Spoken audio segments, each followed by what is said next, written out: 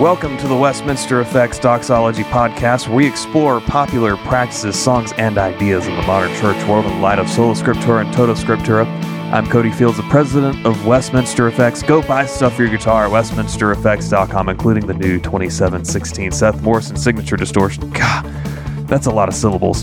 Join the Westminster Effects Doxology Podcast Lounge and join the discussion on Facebook. 300 upvotes plus 3. I think we're at 320 or something now. It's fantastic. Make sure you subscribe, comment, share the show. Share the freaking show, people. Share the show. Help us beat the algorithms. We are without old Lutheran John today. He had work stuff booked up all day, but I am joined in person by... Hey, everybody. It's Bradley Cox, pastor at Resurrection Church in Greer, South Carolina. You know, that intro has gotten so much better for you. So much better. You've gone from, I don't know what to say, to just Bradley, to you actually have a thing now. Yeah. I'm glad to have a thing. You got to have a thing, right? A little interesting anecdotal thing. Yeah. I haven't eaten a thing today. Not a single thing. Oh, are we going here? Yes. Are we going here for the podcast? Tomorrow. Let's do it. Tomorrow. John, you could insert a little snippet of Tim Hawkins' song, Colonoscopy, because that's what's going down tomorrow morning. I haven't started the prep yet. That's a little bit later this afternoon, but yes, sir. I've had nothing but Jell-O, Gatorade, Sprite, and water. Are you just dying inside right now? You know, I'm okay as long as I keep moving. Like, I'm thankful that I got back from this meeting I just went to, and you were next. Because if I keep my brain occupied, I'm all right. Yeah, that is usually how it goes. Yeah. I won't give all of the embarrassing details from when Kristen had one, but as she was waking up, she was, like, her eyes are half closed, and she's like, I highly recommend this procedure. And I know you can just envision her face when she says that too, right? Like it was fantastic, and I just doubled over. Real. Yes, sir. So we'll spare everybody all of the gruesome details, but I guess pray for Bradley's colonoscopy. If you haven't seen Tim Hawkins' song on that, you need to YouTube that. I mean, it is hilarious. He plays the kazoo while he's singing it. It's it is so funny. I don't want to know what he plays the kazoo with, though. He's singing about colonoscopies. Yeah, it's hilarious. So let's do something more sanctified. Yes. Other than talking about colonoscopies. Our main topic comes from the Inquisition section. I did give you a 20-minute heads up on this. From Hunter Chapin, who asks, how do we know that by grace through faith is effectual? So I would assume by grace alone, through faith alone, how can we be sure that's a thing? And two, as we understand faith in Scripture, is it something that somebody has or does without an effectual calling, as in God making the thing happen, start to finish, or is God truly the sole actuator and sustainer of faith? So he says, this is brought to you by a discussion I'm having with a theological guy who's getting his doctorate in New Testament hermeneutics and Greek. So, I mean, if you want to go to seminary, you don't really have to go to seminary. You can just pick an argument with someone who's going to seminary and you get your entire education right there, right? Oh, wow. Or someone who's become a Calvinist within the last 6 months to a year. So what are our thoughts? This really, dovetails beautifully with our last several weeks. Yeah. So I guess we take the first question. How do we know that by grace through faith is effectual? And maybe what we're asking there is what is the evidence of faith? What is the evidence of salvation? How do we know that someone's not just saying words? Yeah. That's a difficult thing. I mean, we are not the judge of men's hearts. But what the Bible does make clear, I think, is that by grace through faith, our spiritually dead hearts are quickened and made alive to the reality of God and of his kingdom. The prophet Ezekiel talked about the heart of stone being taken out by God and a heart of flesh or a soft heart being put in. We are permanently indwelt by his Spirit, and there are fruits of the Spirit. We can grieve or quench the Spirit, but there are fruits that come along with the gift of the Holy Spirit. I mean, Jesus said, if you love me, you'll keep my commandments. And I'll ask the Father, and he'll give you another helper, even the Spirit of truth, who will be with you and in you. So there's an affection piece. If you love me, you will keep my commandments. And there's an obedience piece that I think all of which are byproducts, fruit, if you will, of being saved by grace through faith. Now, the second question kind of leads us to talk about what faith is, I think. So we'll save that. But I think first and foremost, I would say affection for Jesus that gives rise to obedience, and an affection for God and for his son Jesus Christ is going to lead to worship. You know, an evidence of saving faith and that coming via grace is worship. Because for a believer to realize I'm saved not by my works, but by grace through faith, it is just going to spill over into worship, into gratitude, into praise, into thanksgiving. Those are all, I think, evidences that by grace through faith is effectual. Yeah, we are told to examine ourselves, Yes. right? Mm-hmm. And then, like, if you look through 1 John, it's 4 or 5 chapters long, and the word know, as in K-N-O-W, is used something like 20 or 23 times. Yep. It's bonkers how often John weaves that word in there. And by this we know is in there several times as well. That's a good point. Jesus says they'll know you're my disciples by your fruit, right? By your love for each other. At the same time, the danger in that is looking at yourself Yes. for the fruit, Yes. right? You go to John 3, where right before John 3:16, Jesus is using the snakes in the desert and the bronze serpent that Moses erects and says, hey, if you've been bitten by these snakes, look at this, right? And that will save you from this poisonous, venomous, technically, snake bite, right? And so Jesus correlates that to himself. We have to look at Jesus. That's the object of our faith. Right. And if we examine ourselves and start picking apart, oh, well, I looked at someone sideways, maybe I'm not really saved. Ultimately, that makes us the object of the faith instead of Jesus. So it's kind of a both and. Examine yourself, but don't look at yourself.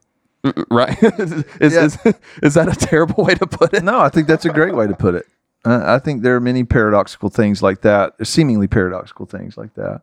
But, Paul would write to the Colossians and say, we always thank God. So I think it's important to first recognize where Paul's gratitude is aimed. Yeah. He's thanking God because God has done something. Right. And is doing something. The Father of our Lord Jesus Christ, when we pray for you, since we heard of your faith. So he thanks God for their faith, not them, in Christ Jesus, and of the love that you have for all the saints. They have love for all the saints. Yeah. But Paul's given God thanks for that. Yep. Because of the hope laid up for you in heaven. So they have hope. They have eternal hope that Paul apparently knows and recognizes is genuinely there, and he's giving God thanks for that. I think those are evidences that these Christians in Colossae have been saved by grace through faith, because Paul's given God thanks for all of that. Yeah. You'd think more even like the fruit of the Spirit, love, joy, peace, patience. If those things are increasing in the life of the Christian, well, yeah, probably. But again, it's you thank God, the actual source of all of those things. Right. It's not It's not me doing these things and then receiving grace. That's the opposite of the meaning of grace. Right. This is where Rome gets it totally wrong with this is actually a really important distinction of, being Protestant Reformed guys, we believe in the imputed righteousness of Christ. Yes. His righteousness is credited to us, and we don't add anything. Right. The Roman system is the righteousness of Christ and or the saints is added to whatever righteousness you have. Yep. Which just turns Scripture on its head. It does. Totally. Totally. And even the definition of grace. You don't have grace at that point if it's all your merit that you're going out and procuring for yourself. Absolutely. Absolutely. If we checked all the boxes, right? To take a Roman Catholic, if we kept taking communion and we kept, in good standing with the church and we did all the right things, the Bible still declares our righteousness is as filthy rags. Apart from the righteousness of Christ, we would be damned and condemned to eternal hell because only his righteousness can justify. Yep. That's what the Bible makes absolutely clear. And so there's really no other means by which we can be saved. Right. Other than by grace through faith. And if we understand the end result of all of this to be the glory of God and the worship of the living God, then there could be no other means than by grace through faith that this salvation would be accomplished. Because in any other way, and it's our work, not his. Yeah, it's when you really boil it down, it's perfectly logical. If you want to think about it that way. Yeah. A lot of people will say, well, it doesn't make sense or whatever. It actually does. It actually makes a lot of sense. I think it makes a lot of sense, but yet it does have an element of mystery to it. Yes. You do, in one sense, look at it and turn your head and say, really, God, this is how you chose to do it? Right. And the more you give attention to the inspired words of Scripture, the more it really does make sense. Yeah. Why he would do it this way. The words of Scripture and the proper doctrine of God, right? If you have your doctrine of, like we say all the time here, is all of theology is connected. If you have your doctrine of God nailed down, it informs everything. So true. So true. And so if your doctrine of God is he's sovereign and he's holy, well. He's sovereign and he's holy. He needs nothing. Yeah. He is completely and totally self-sustaining. Mm-hmm. So if you just get that much, then you ask the question, well, why then create all of this? Right. And his triunity, yes, it makes even more sense because if the three persons of the Trinity covenanted before creation to redeem a people to himself. I actually heard on Christ the Sinner, they were talking about the doctrine of God today, and Camden Busey said you could even boil it down to, instead of just saying that the persons of the Trinity they are, you could say they is, because they're all 100% God. It's not that they're partially God or making up parts of God or anything. It's the Son is God, the Father is God, the Spirit is God. So, I mean, it really just all flows from that. And God, 100%. So, all right. Part 2.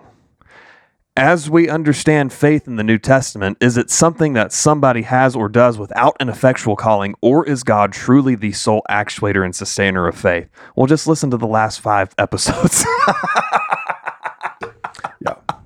Yeah. But this is really something that in the American church we can't talk enough about, because even with our emphasis over the last several years here at Res, you still have people popping up, good intentions, good Christian people who get this part wrong. Yes.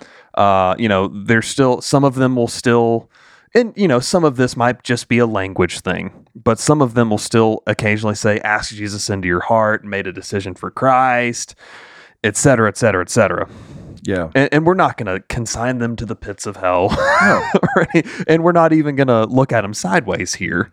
I don't think.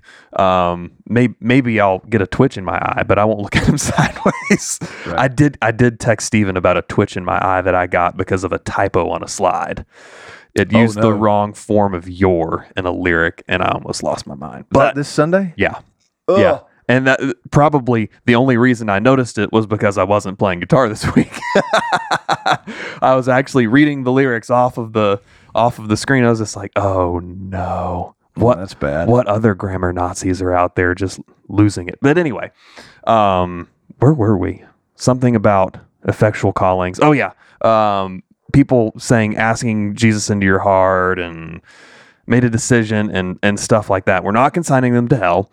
But this is something where you need the language for it. You need precision. And you need right understanding from the scripture that one, it's he begins and completes the good work. Mm-hmm. Ephesians 2, none of this is your own doing, including the faith. Right. It's the gift of God. Yeah. And that's not even just the New Testament. That's the Old and New put together. That's the message you get all the way through. There's sirens going off. Well, chase somebody down, I guess. It's all your fault, Bradley. Well, Paul says in Philippians, work out your own salvation with fear and trembling. Mm-hmm. For it is God at work in you. There's a work out and there's a work in. Yep. And so I think the work out piece does include our participation with the living God, our exercising of faith. There is that element, right? We are actually working out or walking out our faith that we have received from God by grace. Yes. And it is God at work in us at the same time. As we're working out our salvation, God is working in us according to his good pleasure, to will and to do according to his good pleasure. And I think that's important. Faith includes both knowledge and trust, confidence, and dependence. And you have to have all of that. Mm-hmm. Satan has a lot of knowledge. Mm-hmm. Probably more than some of us, but he's not saved because he doesn't have trust, confidence, and dependence. Yep. Faith includes both, and why would Paul pray that God would give us the spirit of wisdom and revelation? That the Holy Spirit be called the Spirit of truth, is that we must come to know God. Right. And we must also come to depend on God. Mm-hmm. And then we must continue to know and depend on him. And I think in 1 Peter chapter 1, Peter writes and says, "Blessed be the God and Father of our Lord Jesus Christ." Much like Paul, he's giving God the credit here. According to his great mercy, he has caused us to be born again to a living hope through the resurrection of Jesus Christ from the dead. He's the actuator. Yep. We do not produce saving faith on our own and then exercise it in order for God to rebirth us. Mm-hmm. No, he rebirths us He saves us from his wrath. I've said this before. Being saved is being saved by God, from God, to God. Yep. So he saves us from his own wrath. He does that, and then he saves us to saving faith by rebirthing us, by making us alive in Christ. He does that through the resurrection of Christ to an inheritance, verse 4, that is imperishable, undefiled, and unfading, kept in heaven for you. So we know that salvation has an outcome that we're going to realize fully one day. And then verse 5, who by God's power are being guarded through faith for a salvation ready to be revealed at the last time. That's amazing. Mm-hmm. Mm-hmm. God, yes, I believe. Yes, I depend. Yes, I trust. And yes, I know God, and I owe all of that to him. Like you like to say all the time, when we get to heaven, we'll tell God that it's all his fault. It's entirely your fault that I'm here. And so because of him, I know him and I trust him. Mm-hmm. And because I know him and trust him, by his grace, I am saved. I am justified before God, and I will finally be saved. I will be finally saved. But in this process, in this journey that we call life, God has not only saved me, but he's keeping me saved through the knowledge of him and trust and dependence on him, or faith. Yep. He's guarding me by his power. So the fact that I believe today and I will believe tomorrow is owing to his power at work in me. Right. Work out your salvation, for it is God at work in you. So I would say, yes, Hunter, he is the actuator and sustainer, and I am the participator. Yep. And really, like, if you're taking scripture in any kind of context whatsoever, you have to come to that conclusion. You have to come to that. You have to. You have to. Move on to the Inquisition. I feel like we did really well. Yeah, I think we kind of killed that. Pat on the back. It was mostly you talking, but I'll take some. No, credit. you did great. Man. You did great.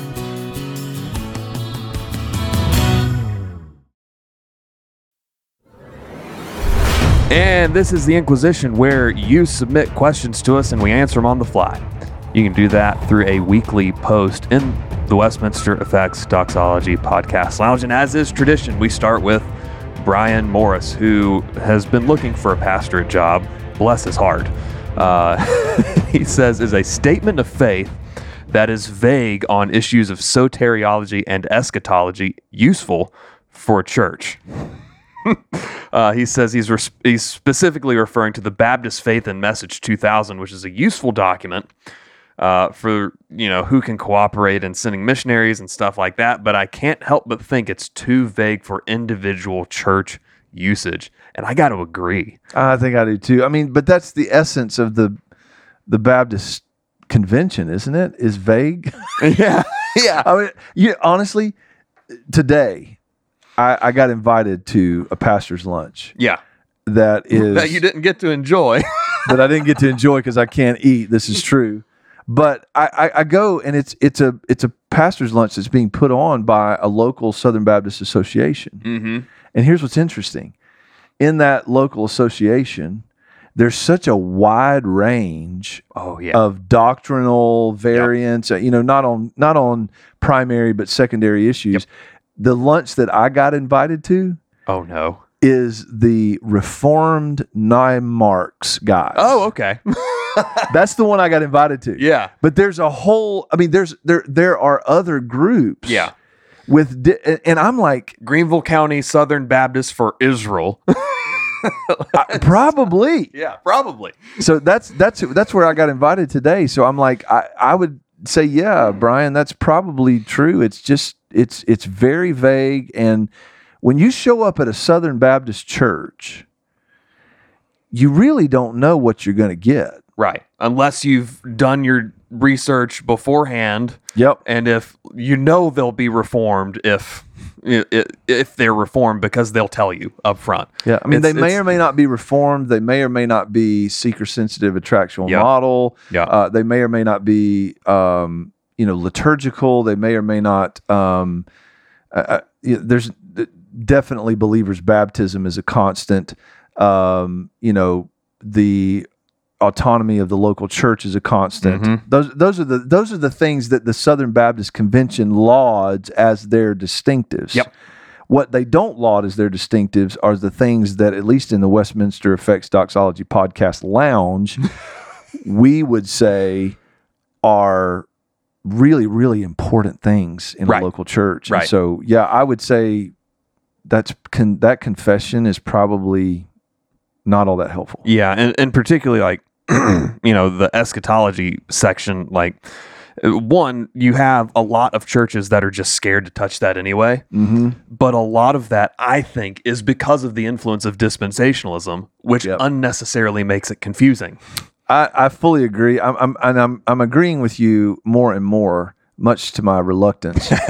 But which is what I did too. It's okay. Well, it's how I became a Calvinist. I mean, I just kept going, okay, that's right, even though I don't want to admit it. But, anyway, I would say for Res Church, I would say we're still a little fuzzy on our eschatology. Sure. And I had a call with, prospective new members of Res Church Sunday afternoon. And I told them, I'm like, if you're looking for a church that has, every I dotted and T crossed when it comes to eschatology. We're not for you because we just haven't. The Lord hasn't matured us that far yet, and we're still exploring. And it's kind of like when you're.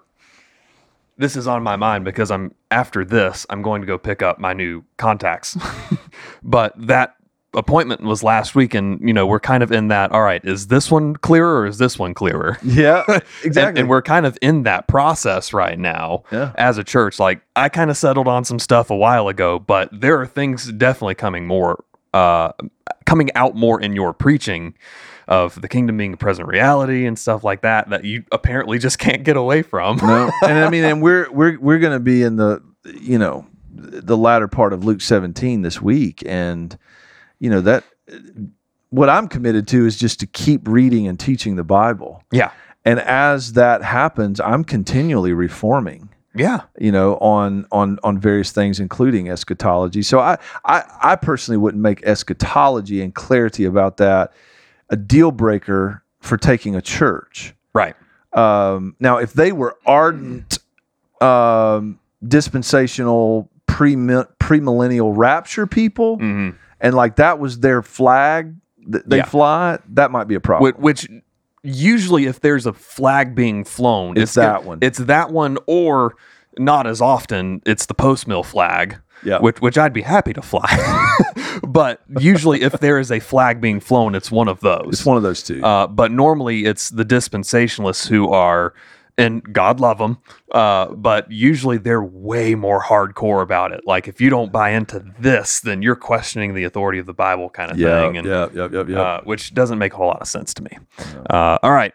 So here's a fun one, or not a fun one. Phil Moses wants to get our way too early predictions for Clemson's football season. Oh. I have a good friend in the church who he's like my pastor of Clemson. Are we talking about Zeke? Zeke. He makes me feel better. He encourages me when I just get so down. But honestly, it's hard to say. I could see us, based on the last two games, I could see us making the playoffs and being a contender, and I could see us losing 3 games. Yep. 4 games. Same. Because I don't know what to think about the defense that is loaded with talent that seemed at times to not be able to stop Furman Saturday. And then, there were moments where DJ just looked absolutely brilliant in the first half of the Furman game and in the second half of the Georgia Tech game. And then there are times where the offense just looks like... He looks panicked and it's like listening to paint dry. It's not even watching paint dry. It's like listening to it. I don't know. So way too early predictions. If you nailed me down today, 11-2 in a January 1st bowl. That's fair. I'm trying to think of like the teams that normally give us trouble, like NC State, who has not looked good this year. So I got to think we'll probably roll them. We're playing Pitt this year, right? Or is that every year? No, well, I don't know if it's every year, but we're definitely playing them. I would watch out for Florida State. Yeah. I was going to say watch out for Notre Dame, but I'm not too worried about that right now. That made me so happy. Oh my goodness. Our good friends Rick and Carmel Smith are, formerly members here. I don't know if they listen, but they were in our small group. Yeah. They're huge Notre Dame fans. Yeah. And I'm able to get under Carmel's skin by trash talking them. Oh, it's like how they haven't been relevant since the Cold War. Yeah.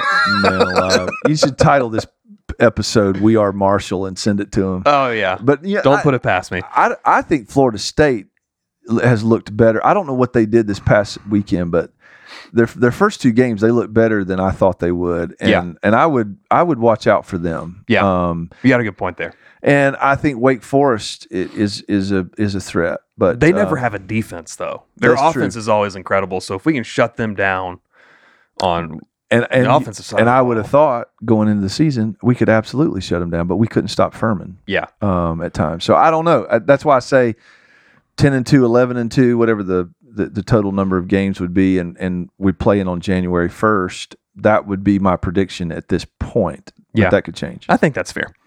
All right, so Brad Speed, are you familiar with this Sean Fucht guy? No. Curly hair, the Let Us Worship, out of Bethel. Yes. Big guy. Huh? Big guy. No. No? No, not a big guy. He has long curly hair, and he did the whole Let Us Worship rallies during COVID kind of thing. Very word of faith. He also had a failed bid to run for the United States House of Representatives from that district. Yeah. So Brad Speed says, does somebody want to tell Sean Fucht that no one's stopping him from worshiping anymore? They're having another Let Us Worship event in October. Well, this is, it's not true of the whole body of Christ, but I wouldn't say that this is just a Bethel thing. I've got plenty of issues with Bethel. Don't accuse me of saying otherwise. But this is true of the body of Christ across the board. Mm-hmm. The Lord does something. The Lord graces in some way or another. And maybe let's give it the benefit of the doubt that maybe what he was doing was really Spirit-led, good thing in the midst of COVID with all that was going on over there. And particularly with governments trying to say to churches, you are not allowed to worship, which they don't have the right to do. They do not have the right to do it. And I laud anybody that will go and lift up the name of Jesus Christ in the face of opposition, particularly from the government. Yeah. But this is what we do is we don't know how to not try to overplay it, maximize. If a revival really broke out, right? What do? We want to franchise it. We want to market it. We want to expand it. Yeah. It's like just let God move in the way he wants to move, and then when he's ready to move on and do something else, move on with him. And that's the entire problem with Word of Faith theology, right? Is they have to gin it up. They have to make it happen. Have to. Right? This was also from his Facebook. He said, 1 year ago, thousands gathered on the historic National Mall in D.C. to enthrone King Jesus over America. Well, what's the problem with that? He's already on the throne. He's never been off the throne. He's already on the throne over America. All authority, right? In heaven and on earth. Stop trying to put him in a place where he already is. Which, to me, if you look at that closely, it does seem to be a works righteousness kind of thing. Oh, that's true. Look what we did. We put him on the throne in America. No, you didn't. No, you didn't. He invited you into his kingdom that he's been on the throne of since before God said, let there be light. So, slow your roll. We just make t-shirts with your face and slow your roll. I'm a bit hangry, so don't get me stirred up. Yeah, Bradley's hangry. He's about to be miserable tonight. So, oh, man, don't remind me. Bless it. Bless. Well, y'all pray for me. Pray for Bradley. By the time you hear this, it will have already happened. But do retroactive prayers do anything? Certainly they do. There's some scholasticism to get into. Well, I got a frog in my throat. I keep doing that mess. So we're going to kill it here. We're out of questions. We fleshed out our main topic. So thanks for listening to the Westminster Effects Doxology Podcast. Go love God, love your neighbor, and make some music. We'll see you next time.